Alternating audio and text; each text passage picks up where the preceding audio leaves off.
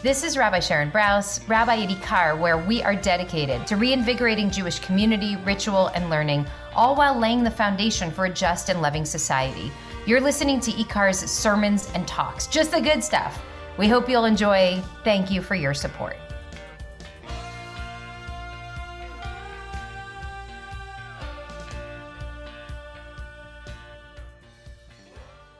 So I saw a 107-year-old woman this week dancing. It was really something. It wasn't live. It was a video. My friend Chief sends me these. I'm on this email listserv, and he sends us every morning the morning song, and he puts a lot of thought into it. It's always usually a YouTube clip, and it puts a lot of thought into the song. Sometimes it relates to the day and what's going on in the world, and a lot of thought into the video. So it's just a moment to, he's a former record store, ran a record store, so it's just like, to wander into the mind of someone who knows everything about music. And he sent me this video that I saw this week, and it was by David Orlovsky and David Bergmuller, and the song was called Eileen. And I click on, and I hear the sound of a clarinet and a string instrument. Turns out to be a lute. And there's this woman, Eileen, and her hair is white, and her skin is all lines, all wrinkles. Her hair is so white, just pure white. And the director of the video, they're playing with this imagery. She has a white flowing dress also, and there's smoke kind of billowing behind her, and she's holding a white fan, and it's beautiful, and she is beautiful.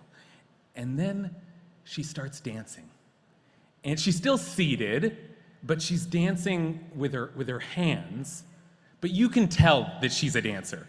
You can tell she's been a dancer for a long time, and she's dancing, and she is stunning.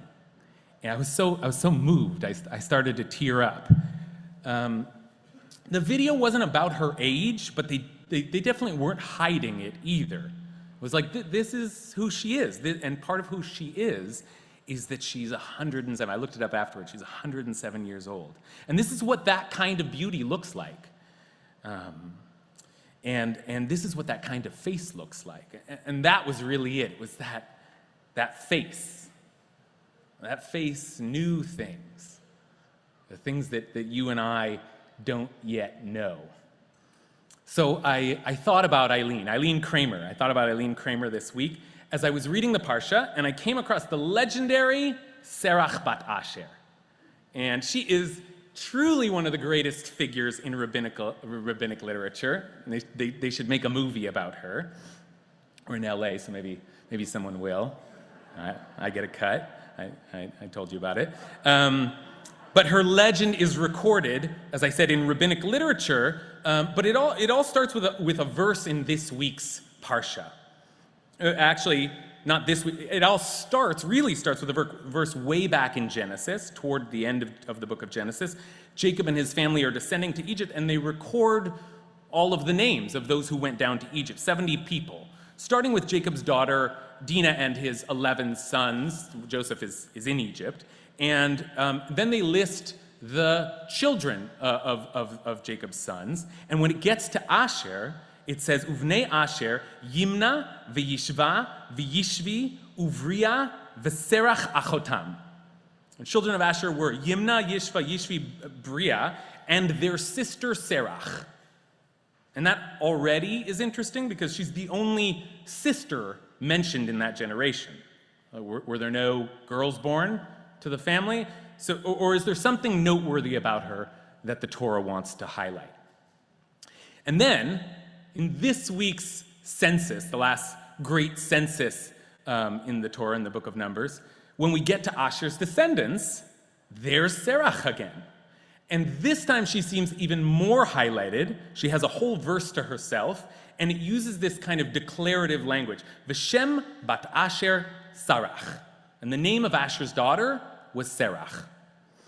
Okay, so Serach was notable then, and she's even more prominent now as we record these names. Those are enough clues for the rabbis to conclude that the Torah wants to tell us something, that there was something distinct about this woman. And Rashi gives us their theory. Manakan, he says she's counted here, lefi shehaita kayemet b'chayeha, because she lived that whole time. Through all this time, that is, she's one of the ones who went down to Egypt, and she's still here now, hundreds of years later, as they're about to enter the land. In other words, she's the oldest woman alive. Okay? So now, the question is, what is it about this woman? What's kept her alive for so long? What's her secret? And what has she seen in all that time? What wisdom is she holding? And now the rabbinic storytelling really begins. And whatever else I say today, I just want to share this stuff with you because it's just pure gold. So there are three main legends about Serach bat Asher that each mark three major turning points in the journey down to Egypt and back out again. The first one is in Midrash HaGadol, and it is that Serach was the one who told Jacob that Joseph was still alive. Okay, when Joseph's brothers came back from Egypt, having discovered that Joseph is now second in command down there, they were worried about telling their father Jacob, because he thought Joseph was dead all these years, that it would be too much of a shock. Shema tifrach nishmato. Maybe his soul would leave him. He would be so startled. So they asked Serach to do it. And what did she do? She waited until he was davening. She waited until he was praying. And then she said, b'lashon tema, in a tone of wonder. And this is just beautiful. Yosef b'mitzrayim, yoldu lo al birkayim, Menashe ve'Ephraim. Like a little poem. Joseph is in Egypt, and on his knees were born Menashe and Ephraim. She sort of sings it to him. It's like as he's praying, just like gently put it in his ear. So she was already remarkable even as a young woman, and she was the one who helped us, who cleared the way for us to travel down to Egypt to find sustenance and to find Joseph again. Okay, the second great story of Serach bat Asher is in Pirkei de Rabbi Eliezer, another wonderful midrash. And in this story, Serach is the one who confirmed that Moses was the true redeemer. Because Joseph had told his brothers at the end of Genesis that God promised to redeem them from Egypt, and Joseph told them that with the language, pakod yifkod etchem. God will, pakod yifkod, he will redeem you. And that doubled language, pakod yifkod, Joseph repeats twice. And then when Moshe arrives on the scene, he delivered this message from God and used the same language, pakod pakadati, same doubling there, right? Like a secret code. But no one knew the code, except for this old woman.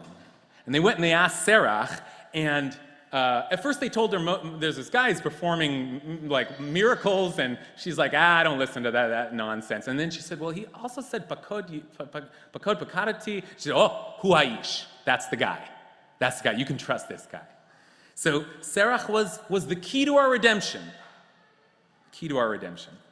Okay, the third story is in the Talmud. It's actually recorded in a lot of places, but it's my favorite. Serach is the one who told Moshe where Joseph's bones were, where Joseph's bones were.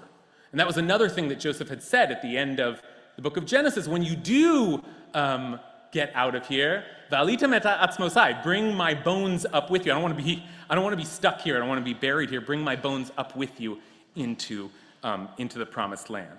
So during the Exodus, while everybody's scrambling to get out, the Torah says that Moses took Joseph's bones with him. Like in the midst of all this, Moses goes and gets Joseph's bones. But this is hundreds of years later. How does Moshe know where to find them? Serach bat Asher was the only one who remained from that generation, and Moses went to ask her, do you have any idea where Joseph is buried? And she said, oh yeah.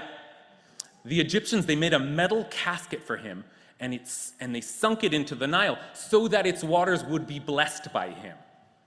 Well, that sounds like bad news. Hard to get that out of the Nile. But then there's this very dramatic scene where Moshe goes to the Nile, Moshe knows the Nile well, right? And he calls out to Joseph, and he says, it's time, and you have to come up out of the... And there's like a silence and then a rumbling, and the metal casket suddenly pops to the top of the water, right? It's really blockbuster stuff, right? Let's make a movie. And then Moshe grabbed it and ran, and the oath would be fulfilled, and Joseph was finally going to leave Egypt, all thanks to Serach bat Asher. Okay, great stories. I mean, just great stuff.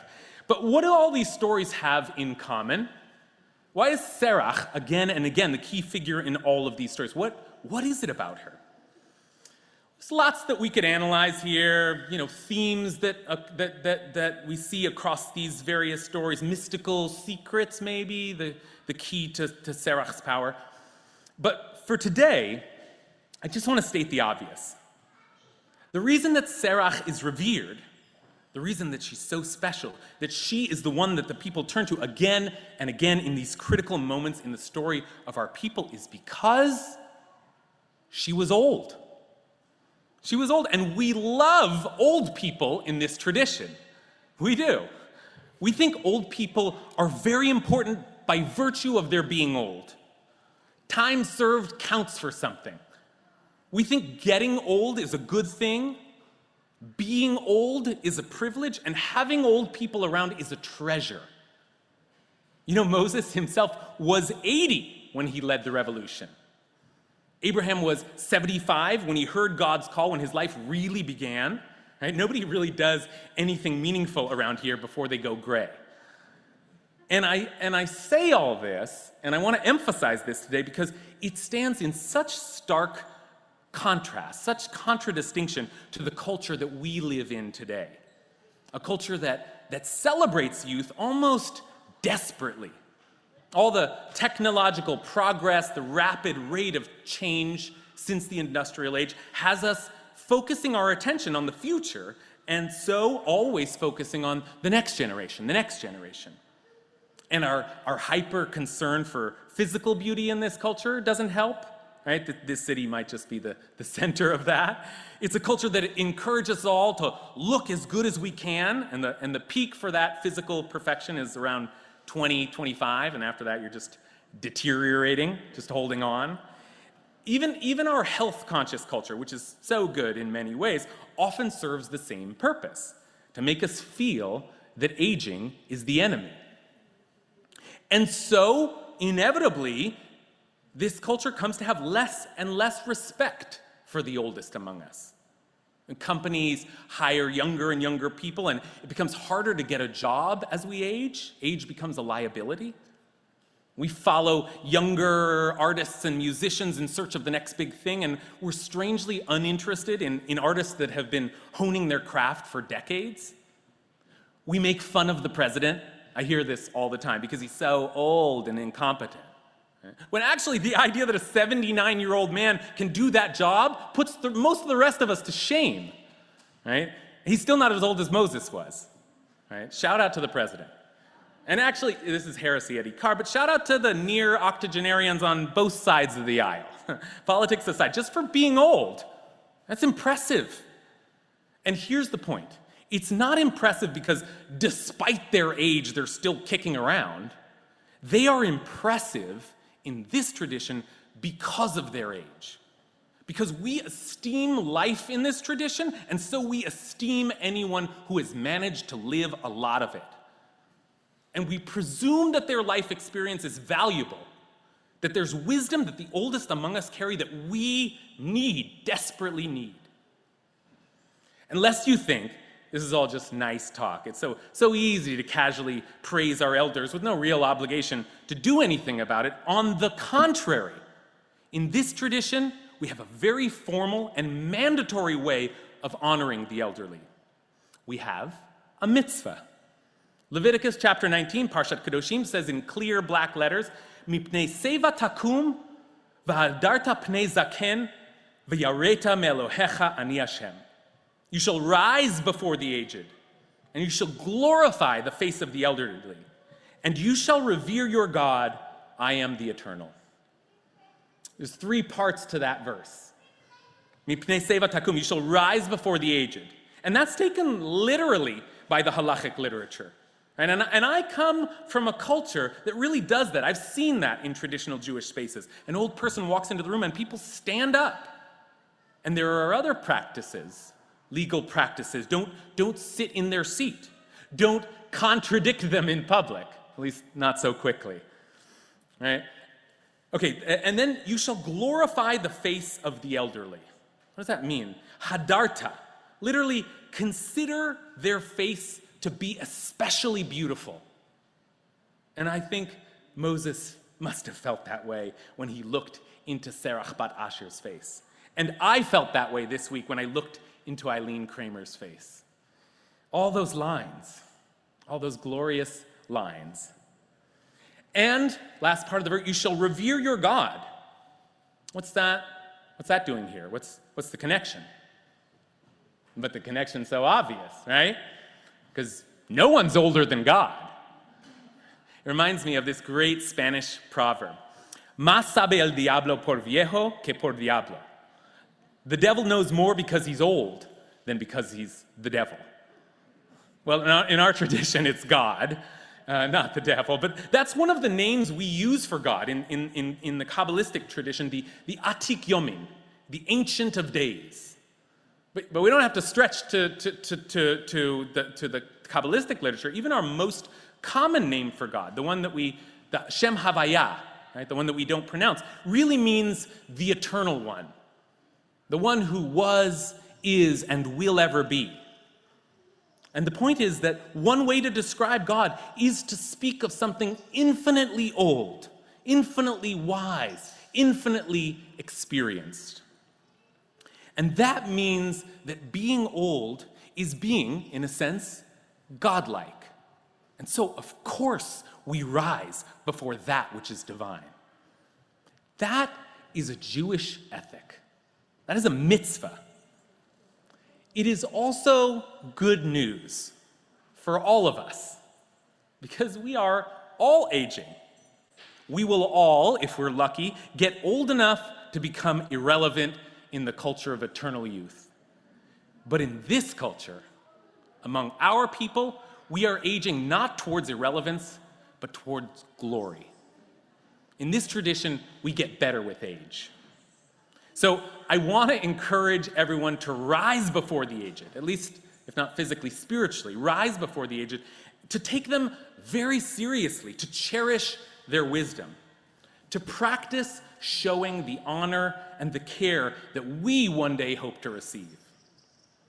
And I want to encourage everyone, as we age our way through this journey together, to keep fighting pharaohs, keep searching for the promised land, and to keep dancing. Shabbat Shalom.